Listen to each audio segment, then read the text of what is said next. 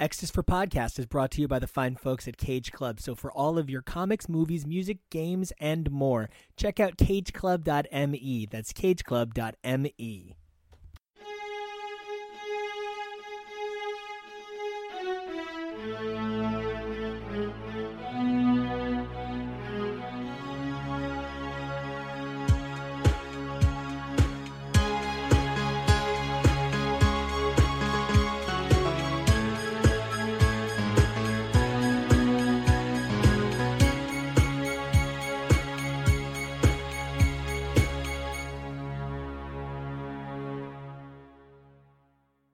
The Fantastic Four are in space and the X-Men can't seem to stop fucking. I guess that makes This Is X. I'm Nico. I'm Kyle. I'm Maddie. And I'm Jonah, and we hope you survived this experience, unlike Quentin Quire, who took a note from the plot of Midsummer and put flowers in his eyes. I found one of the weirdest things, the obsession with flowers lately. Like, I feel like every book we look at, there's flowers, and I understand that that's part of what they're going for, this idea of, like, growing and germinating, and I feel like it's something that I don't know that I've seen the X-Men do too much before. I know that Trees was a really successful book a couple of years ago over at Image, and I was a big fan of it, but this whole, like, trees are everywhere, the plants are killing people, oh no, this is a Shyamalan twist, you guys. Well, and as we're going to see today in the pages of X-Force number 10, we're finally starting to round back to the Terra Verde plot that saw Beasts fumble a couple of issues back. So to jump back to what you had said last episode, the trees are just taking over. And, like, I kind of love it because the X-Men have been made this singularized unit. Like, I don't want to say they're exactly like Grey Goo mutants, but, like, they are sort of this singular hive mind. Now, it's not like a single social identity, but it's a single cultural identity. And that's kind of like changing the narrative on X-Men quite a bit. So I kind of feel like they do need more sort of like giant psychic plant things to fight. I feel like right now the X-Men have some sort of like a symbiotic relationship with Krakoa, not unlike a fungus to a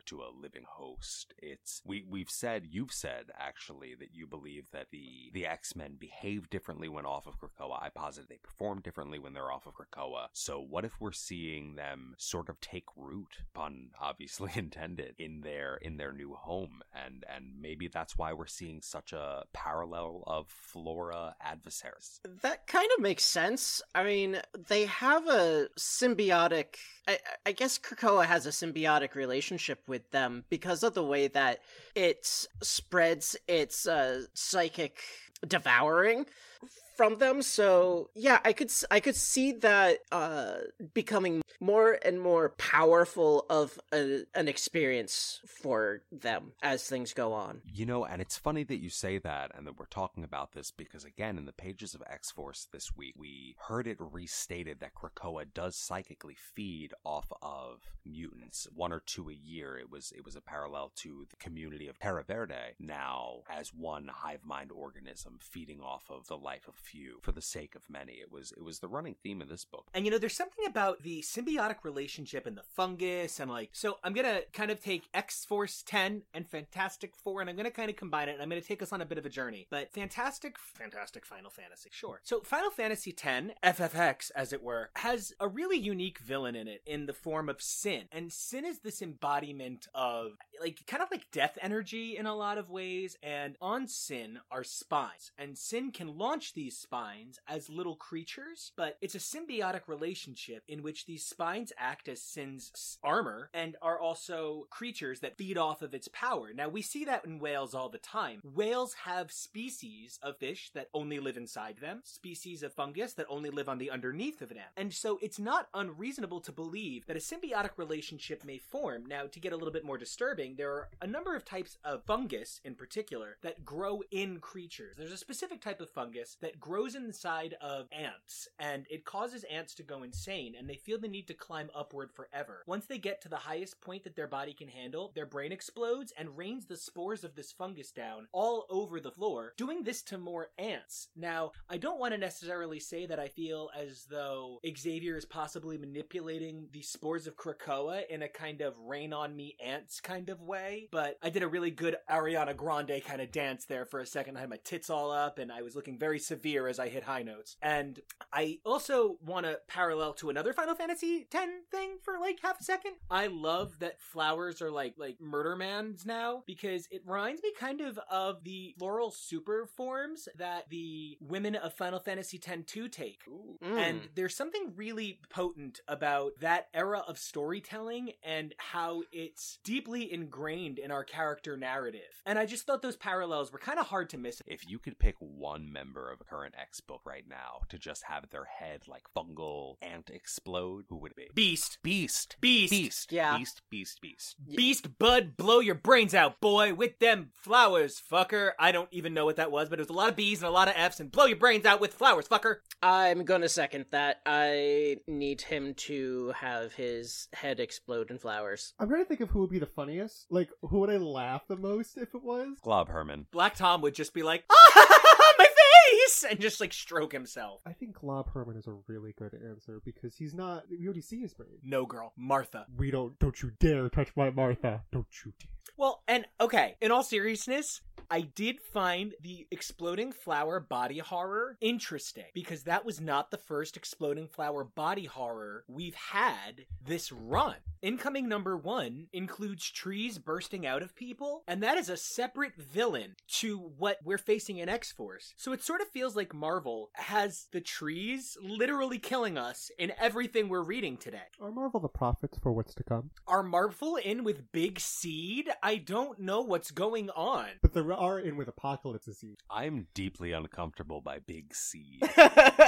Yeah, you know, after it came out of me, Oh boy. You know exactly what you're doing.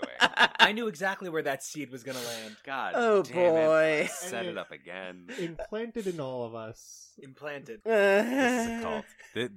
This is a cult of seed. Welcome to This Is X. So, today we're taking a look at Empire Fantastic Four number 0, written by Dan Slott, with artist Arby Silva and Sean Isaacs, color artist Marte Gracia and Marcio Moniz, with letterer VC's Joe Caramagna, and cover by Jim Chung and Guru EFX. I'm going to start by saying what I always say, which is, I don't typically read this book, but I particularly enjoyed it. I thought it was a fun little ride. I thought it was a really relatable, easy pickup. It was a little bit the opposite of Empire Avengers number 0, where it took a little bit of knowing the cast and knowing a little bit what had come before. This was just a nice, fun, easy read pre-war, and it makes no sense. I gotta be real. I walked away with 3 major flashings in my head. Number 1, books shouldn't be named number 0. Number 2, the Profiteer is exactly why I'm paying. Holy shit, she's so hot. I just don't know what to fucking tell you at all. And number 3, Dan Slott. Dan Slott represents, in many ways, the ultimate personification of fanboy achieving power, and I really hope Dan Slott doesn't get Me Too'd. It has been quite a month for reclaiming comics or initially claiming comics for women and other non-binary gendered people by pushing out a lot of the ugly that has pushed its way in, and I really hope Dan Slott doesn't wind up on that list, because whether or not you love Dan Slott, and he's had his problematic moments, the Chameleon having sex with Mary Jane as Peter Parker is pretty horrific, but he's such a genuine lover of the material, and this is so steeped in traditions at Marvel. Kree-Skrull War, and the Fantastic Four themselves, the Contest of Champions, the Secret Wars. I mean, a little bit, these 2 zeros have read like a, why don't you guys hop onto Marvel Unlimited and read all of our books? Here and there. But Kyle, it's so bizarre, but somehow we've managed to secretly prep you for this for the last 2 years? Yeah, right. Twice in recent books is there mention of Franklin Richards' godlike powers disappearing. First time was in the first issue of X-Men Fantastic Four number 1. Now we're seeing it again here in Empire Fantastic Four number 0, Valeria trying to urge Franklin to manipulate their spacecraft forward, him saying that his powers powers are depleting. For anybody who does actively read Fantastic Four, what is going on with Franklin Richards' abilities here? Let me answer that with this. What isn't going on with Franklin Richard and his abilities? Because that's... Easier? No. So I have to jump in here because I am not like the world's biggest Fantastic Four fanboy, but I've read the Lee Kirby years, I've read the Byrne years, and I've definitely read the Hickman years. And I love his iteration of the Fantastic Four. Now, I don't have too much experience with the Slott iteration of Fantastic Four, but I know enough to kind of have a vague sense of what's going on. Franklin Richards has always been maybe going to be Galactus, maybe is Galactus, maybe is more powerful than Galactus, maybe Franklin Richards made universe. Maybe best friends with Galactus. Yeah, there's always some shit going on with Franklin Richards and his power levels. He's created alternate realities and shunted all of ours into it. And the best bet when it comes to Franklin Richards is just assume he's only going to be godlike powerful for an arc where they need his godlike power. Like kind of trying to write their way out of a Gary Stu. Yeah, you know, it's so complicated because with Franklin having so much power, when Claremont created Valeria, she represents a very human opposite of Franklin. And there was a big push at Marvel for a period of time to accentuate the humanity, the excellence of humanity. And here Valeria refers to herself affectionately as an Omega level genius, and you know, we have the scientist supreme over at AIM, and like there's this sense of not everyone needs to be a god, but fans have such a hard time letting go of godhood. So as much as I think it's like a Gary Stu situation, I also think it's that Franklin being that powerful is a thing for so many people. You know, he's godlike Franklin, so they identify with him in that way and that with him. Okay, I mean that's fragile, but okay, that's really all I had to say about it. I mean, you know, fandom is fragile, like, and I don't mean that insultingly, but it's a castle of ice, and sometimes it melts, and sometimes it grows back on a good cold day. But like, fandom is a very precarious thing, and sometimes you think you're skating along fine, and you fall through the crack, and the audience doesn't like it, and you got to get back up. From getting back up to this, I didn't really know what to make of this issue because it just kind of seemed all over the place. The best thing I can liken this to is a really dysfunctional D&D party. They go on a mission and only 2 of them actually learn information that is really useful, while the other 4 fuck off for hijinks. There really isn't much going on here. It's 3 kind of semi-split narratives that are all culminate to the end where they're like, we have money now, and these 2 children. Like, Reed and Sue are the only 2 that actually learn useful information, while Valeria and Franklin gamble, even though they shouldn't be, and Johnny and Ben are just kind of being like, fight! I think an important takeaway that we're maybe glossing over as we poke our fun here is the Fantastic Four learning about the recent end to the Kree-Skrull War and trying to figure out more about just why there has been an alliance formed. Whereas Johnny and Ben find themselves trying to stop 2 children, 1 Kree and 1 Skrull, from killing each other for the entertainment of the Profiteer and her thousands of gambling patrons. I think those kids were meant to act as a foil to Valeria and Franklin. And when I think about the Fantastic Four, of course that they're a family, and that way that they represent Marvel's kind of like emotional compass. You know, you've got mom and dad, and you've got the 2 uncles, and sometimes you've got Herbie the dog, and Aunt She-Hulk comes over, and your weird incestuous cousins, the Inhumans, are always visiting. But at least they bring Lockjaw. Oh, I love Lockjaw.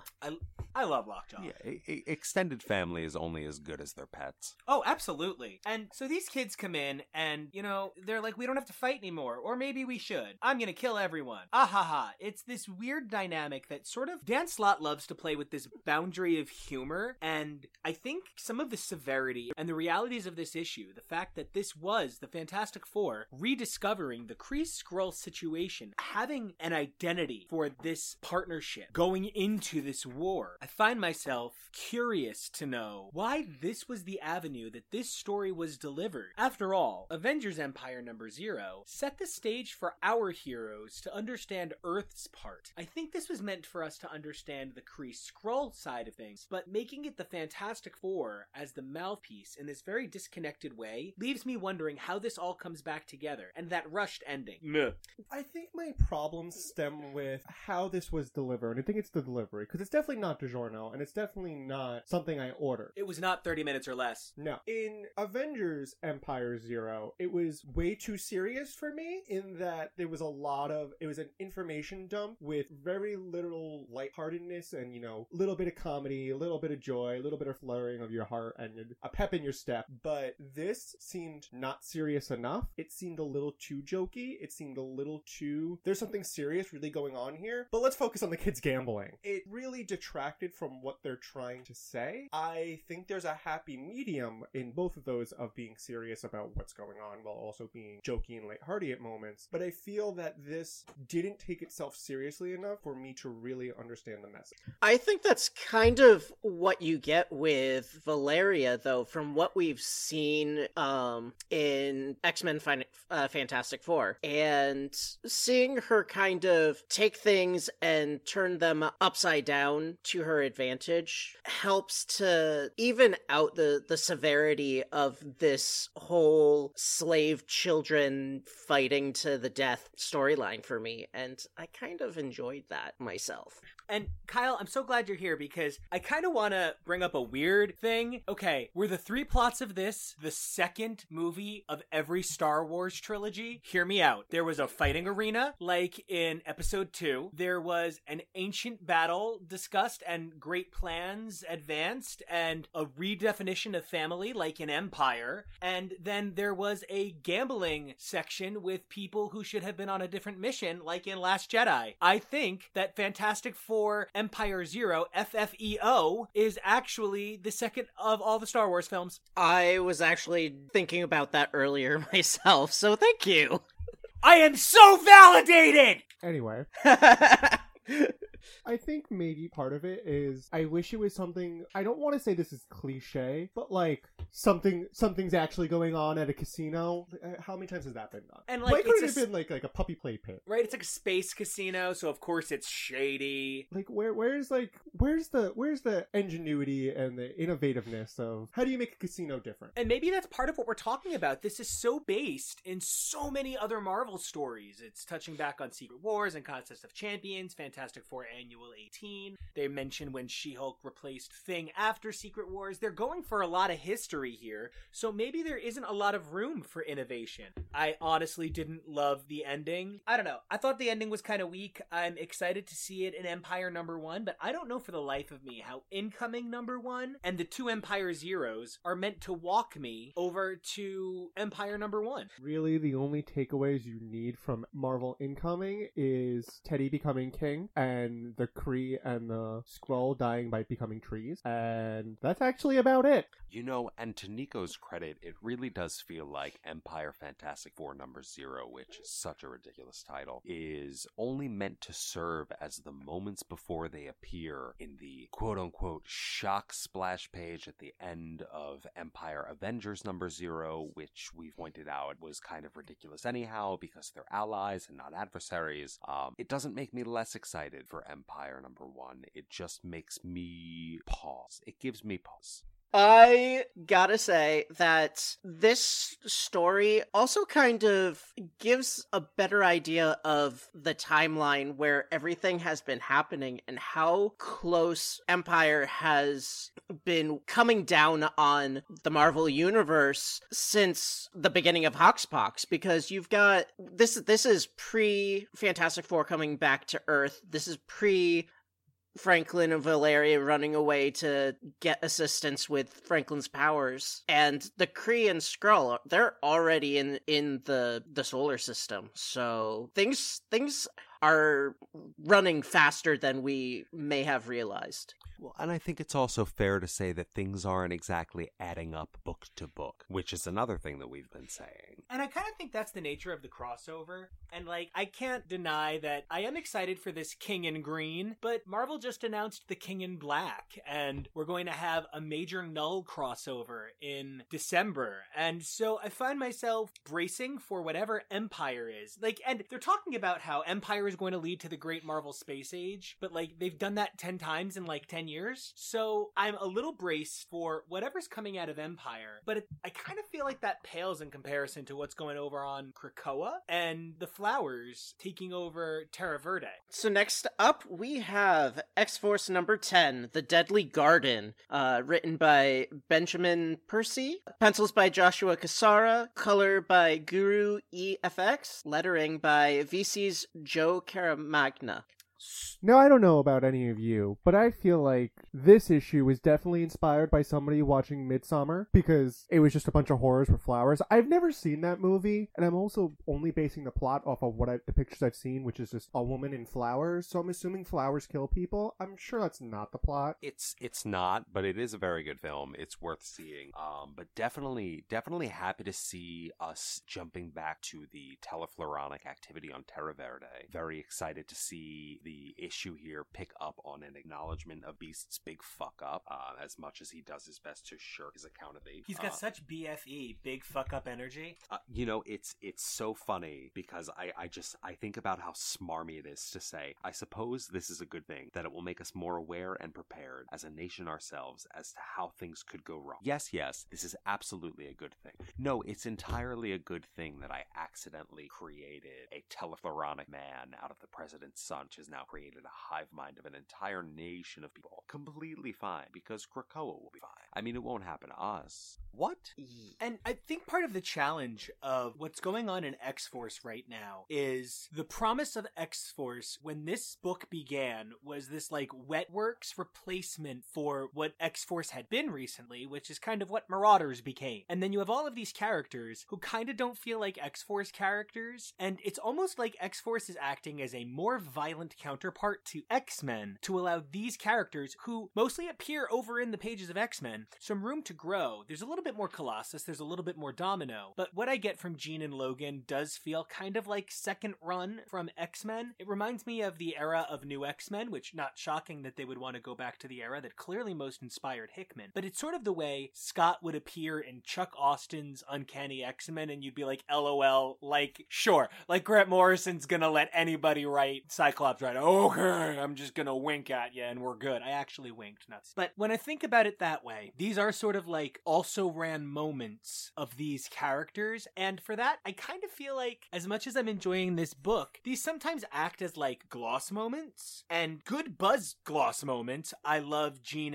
and Logan getting it on, you know, Jean, Logan, Emma Scott, that's my ultimate foursome, and I love it so much. But like Logan's joke, Colossus has got a big everything, it kind of exemplifies what I mean. Sure, Colossus is like 7 feet tall, and he is 400 pounds, and he's made of steel, but what a basic joke for a guy who we have ultimately talked extensively about throughout the different forms of this show. Colossus represents white male impotence as it evolved through the age of the superheroics not knowing how to accept diversity and inclusion. To make this very basic joke about Colossus having an enormous penis, it almost misses the point of having Logan and Jean together with Scott also in their relationship. It bases it back a bit. I think my problem from this issue is that it seems like this was just an issue that didn't really have a plot, but it was just reminding you what everybody's characteristics were. I liken this to Quentin saying he would turn Domino and Wolverine into his leg-humping groupies. That line felt really out of place. Like, we get it, Quentin's a dick, but that line literally had no place in this issue. There was more talk about Domino having to rely on blind luck. We get it, Domino's superpower is luck, and that we had a whole 3 issues about her skin being used on humans. It feels like this issue regressed because it didn't know where to go. It was just like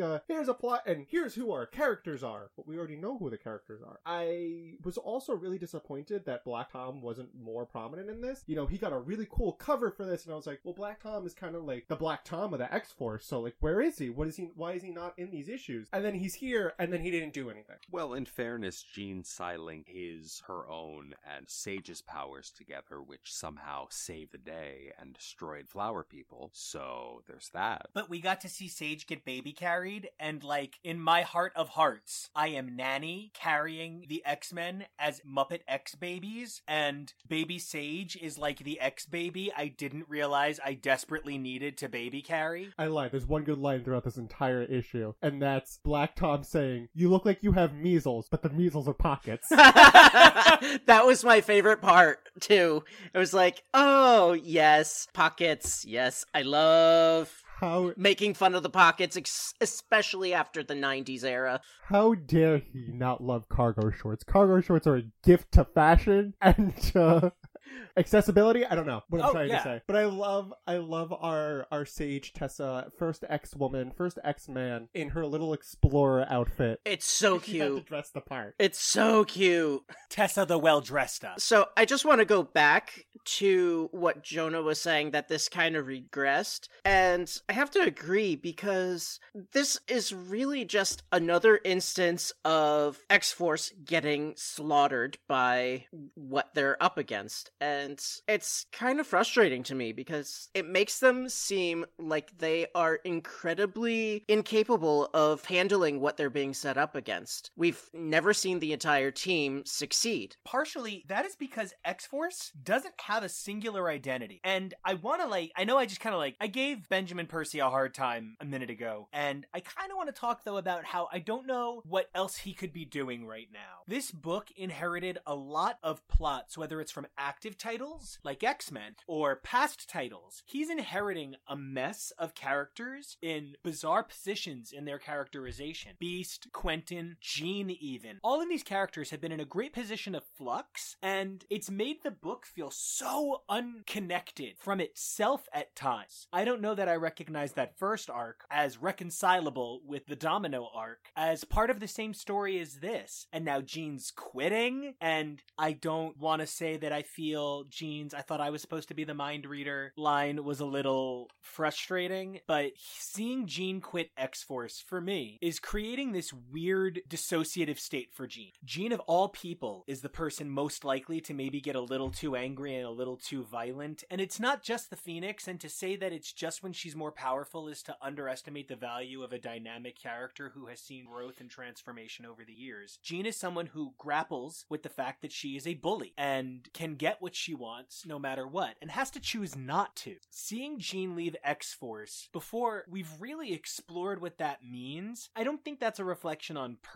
Percy per se. I feel like when you're talking about Jean Grey, one of the, I'll say, 5 hallmarks of the X-Men, I'd like to say that, we can kind of treat the cover of House of X #1 and maybe Ad Apocalypse, we can call that the ultimate 6 X-Men that we should be really concerning ourselves with right now. Xavier, Magneto, Apocalypse, Jean, Scott, and Logan. And when you're talking about one of these 6, I can't imagine for one moment that the person in final charge isn't Hickman. I'm actually kind of relieved to see Jean leaving this title in this capacity when it feels as though it never really made sense in this era for her. I'm glad it probably helped launch books. I got some gorgeous variant covers out of it. That Russell Dauterman X-Force #1 is one of my favorite covers, and seeing so many strong, dynamic women on the cover of X-Force #1, Jean, Domino, Tessa, you couldn't have that without, my wonderful Marvel girl right there. But yeah, Kyle, I can't help but see your point in multiple iterations. This team has never had a win in a literal sense or a figurative sense. So I want to say that I really enjoy the fact that Jean decided to leave X-Force. She's mentioned on multiple times that she felt like her moral compass was failing, and her taking the initiative to take herself out of that position to try to repair her moral compass, it's a good move for her, I believe. Especially if you don't have the page space to explore it right, there's no reason to add that layer of violence if it's not going to appear anywhere else. And I don't think that the violence that we're seeing come out of the pages of X-Force is being mirrored in any of the other books that we've been covering. Oh, I'll agree. And the levels of body horror, I think we saw traces of it in Fallen Angels, but this is truly a pretty strong departure point for the other titles. Marauders has a darkness and an edge to it, but it's got an atmospheric lightness, and I don't know if it's just the art is so out of this world on Marauders with its vibrancy and its colors. And that's definitely definitely a factor here for a moment. You know, we didn't talk enough about the art of the Empire title. Silva and Isaacs and Garcia and Menes just did such a beautiful job telling such a visually clear story, and the art was strong and bright and vibrant, and I love Cassara's work here on this title. I think it's really terrific. It's not, you know, necessarily a huge departure the way I felt the Flaviano work was on the recent issues of New Mutants, but there's something about the coloration on this book that feels very dark and heavy, and I'm a big fan of a lot of Guru's work, and his work has been on Marvel Comics for like 20 something years now, and the look of it is strong, but in such a heavy book, the dark, grainy tone feels real dark and real grainy. Yeah, even just flipping through the pages, even just reading the issue, it drags by virtue of just feeling heavy. Like everything, you know, compared to Marauders, which I find even the more plot-centric issues are a quick page turner. This definitely took me a minute to get through because there's a lot to try and focus your eye on. You know, speaking of Marauders, it's really interesting that we're talking about comparing Marauders and X-Force, because I said I felt kind of like X-Force and Marauders sort of switched what I would have considered their purposes. The book called Marauders you would think would be about the hit squad, and the book called X-Force would be the team led by the members of X-Men just having to go out and do missions. Like, you would think that would be the story, but they've switched them a bit, and having Kitty and Colossus as the face pieces of these books, true, there's Storm and there's Domino, Bishop, Iceman, there's a lot of facets, but I think, you know, we all associate that Kitty pirate costume, Kitty the Red Queen, that's Marauders for us, and Kitty had a journey of sadness shown through the power of light, and Colossus has had a journey of redemption shown through dark graininess. And I think that does go to the heart of something we've been talking about on a number of shows, whether it's over in 80s Mutant Mania or the other episodes of This Is X. We've really been discussing how at all times Kitty and Colossus represent this sort of polar opposite of the X-Men. And I wonder if that's because if you're gonna let Jean, Scott, Emma, and Logan all play Guess Whose Baby It's Gonna Be, I guess you need some couple that doesn't quite work out. And Kitty and Colossus can represent that, since Gambit and Rogue seem to be happily married over in the pages of Excalibur. I've enjoyed this weird way the X-Books have shifted to this kind of like giant group cast mentality. I do feel like a lot of the books generously share characters. It's not weird to see Illyana, Kurt, or Emma pop up in any title. If you're on the Quiet Council, I sort of expect to see you. We've had mini adventures involving a number of amazing characters, whether it's Darwin and Laura over in one issue of X-Men, or it's a surprise appearance from Husk and Bling at the end of Fallen Angels. I've been thinking a lot about the characters that I would love to see redefined through the lens of House of X, Dawn of X, and I've come up with two people I'm really eager to see in this era. Number one, and I know, everybody roll your eyes, but I'd love to see what Dead Girl can bring to a world where mutants can't die. Dead Girl's whole shtick is dead people. Those don't exist exactly the same way anymore. Or are there countless duplicates of people in the world of the dead now because they keep dying at an odd rate and being a psychic imprint? I don't know. So I'd love to see what Dead Girl could bring to this era, and it's just the fanboy in me. I would love to see Frenzy get a really increased role. Joanna Cargill was a villain against X-Factor in the 1980s and would go on to play pivotal roles as a good guy in the X-Men, starting with Eve of Destruction just before New X-Men and the relaunch, and continuing on through the pages of X-Men Legacy by Mike Carey. I think Cargill, as a woman of color, represents something the X-Men just don't have enough of, and I love her so fucking much. I just feel like Dead Girl and Frenzy both have a lot to offer the Dawn of X, and we're not seeing either of them enough or at all. Does anybody else have somebody that they're feeling like they're not seeing enough or at all in this current iteration that you think could really add something that could take root and germinate through these pages? So before I give mine, Dead Girl's probably a little busy right now teaching dead languages to the students of Strange Academy. So Kyle sends me this picture of a page of a comic out of nowhere, and I just opened my phone thinking it's just going to be a normal message, but then I'm turned inside out because it's a page from Strange Academy 2 saying Dead Girl is on the staff. So it's just her name, but it literally turned me inside out. I felt like Dupe in the Nuff Said issue. It was everything to me. I was just like, yes, yes, yes. Thank you. So, anyway, I really want to see more Trinary. I've said before that she's probably my favorite recent addition to the X-Men, and we got a little tiny bit of her at the beginning of Dawn of X, and there really hasn't been anything since, so please. I believe that appearance was in Excalibur, right? I think so. I think she was working with A on trying to figure something out. Yes. Apocalypse enlisted Trinary to help him figure out how to get to Otherworld. Yes. Thanks for including a favorite of ours, Teeny. You know, I've got two, actually. I would love to see where Nate Gray has been. I would love to know where X-Men is on the island, just if for no other reason than spilling out of the pages of Excalibur and Jamie Braddock's insanity. I really would love to know where the X-Men are keeping stock of some of their most dangerous and most hyper-functional. But also, I would be curious to see where Multiple Man has been. There was one mention of Multiple Man early on in this run of X-Force, and none since, and part of me feels like spilling out of the pages of Marauders and Kitty Pryde's failed resurrection, Kate Pryde, excuse me, I feel like resurrecting Multiple Man might prove to be trick too. Yeah, you know, Jamie dupes are unique. I feel like you could break the island by creating some sort of Wendigo like Jamie infection and putting it in the eggs so that every egg produces a Multiple Man in some sort of destroy the mutants failsafe. Or just that it changes the viability of the egg, so now every reproduction is capable of reproduction. So if Magma were to be resurrected, Magma can also duplicate herself in addition to her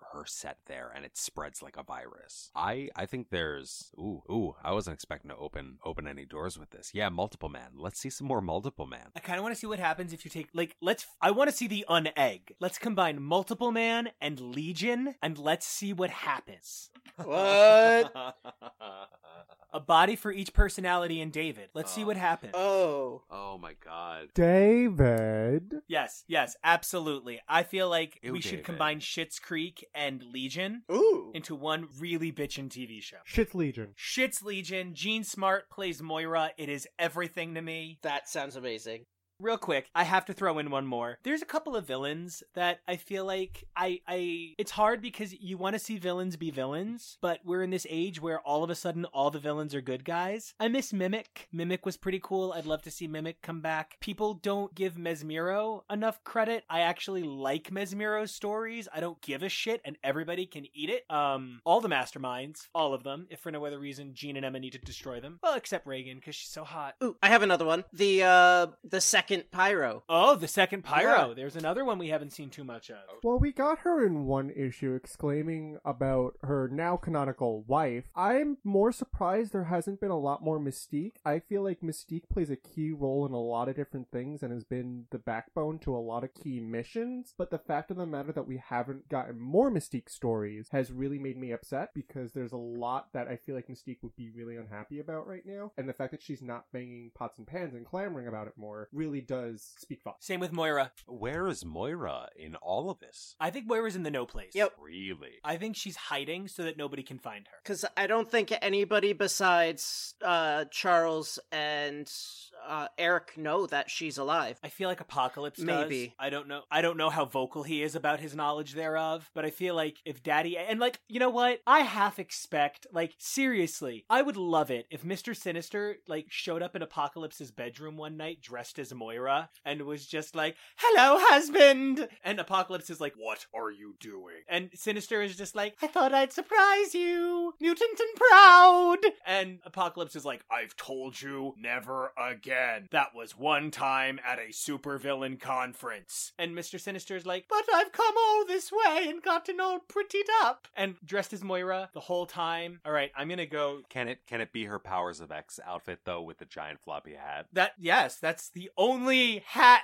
That's the outfit. Well, clearly I'm sad and alone on this, but guys, I have, as always, had the best time chatting X-Men. We also talked about the Fantastic Four. And guys, until we come back, Kyle, where can everybody find you online? You You can find me on both Twitter and Instagram at Drantis82. Maddie, where can everybody find you? You can find me bursting into an undead flower creature over on Instagram at the Basely Covetous Man. Jonah, where can everybody find you? You can find me gambling my ship away because I'm an Omega level genius, just like Valeria. She ain't that special. JK. On Twitter and Instagram at Peak Jonah. Nico, where can everybody find you? Oh no, I've been attacked by a flower. Just kidding, I'm fine. You guys can find me all over this amazing network here on Mondays and Thursdays on X's for Podcast and Tuesdays and Fridays over on HTML. Don't forget to check me out on Instagram and Twitter over at Nico Action. That's NICOACTION. And guys, please remember the world is constantly changing. The most important thing you can do is arm yourself with information and knowledge. Make sure to be staying current on the news, as much fun as it is to talk about comics. The most important thing is making sure everybody stays knowledgeable and safe in this mega crisis time. Remember, vote like your weakest friend's life depends on it, and we have the power to take this election. Black Lives Matter, and until we come back, ladies and gentlemen, keep those mutant lights lit. Bye. Bye.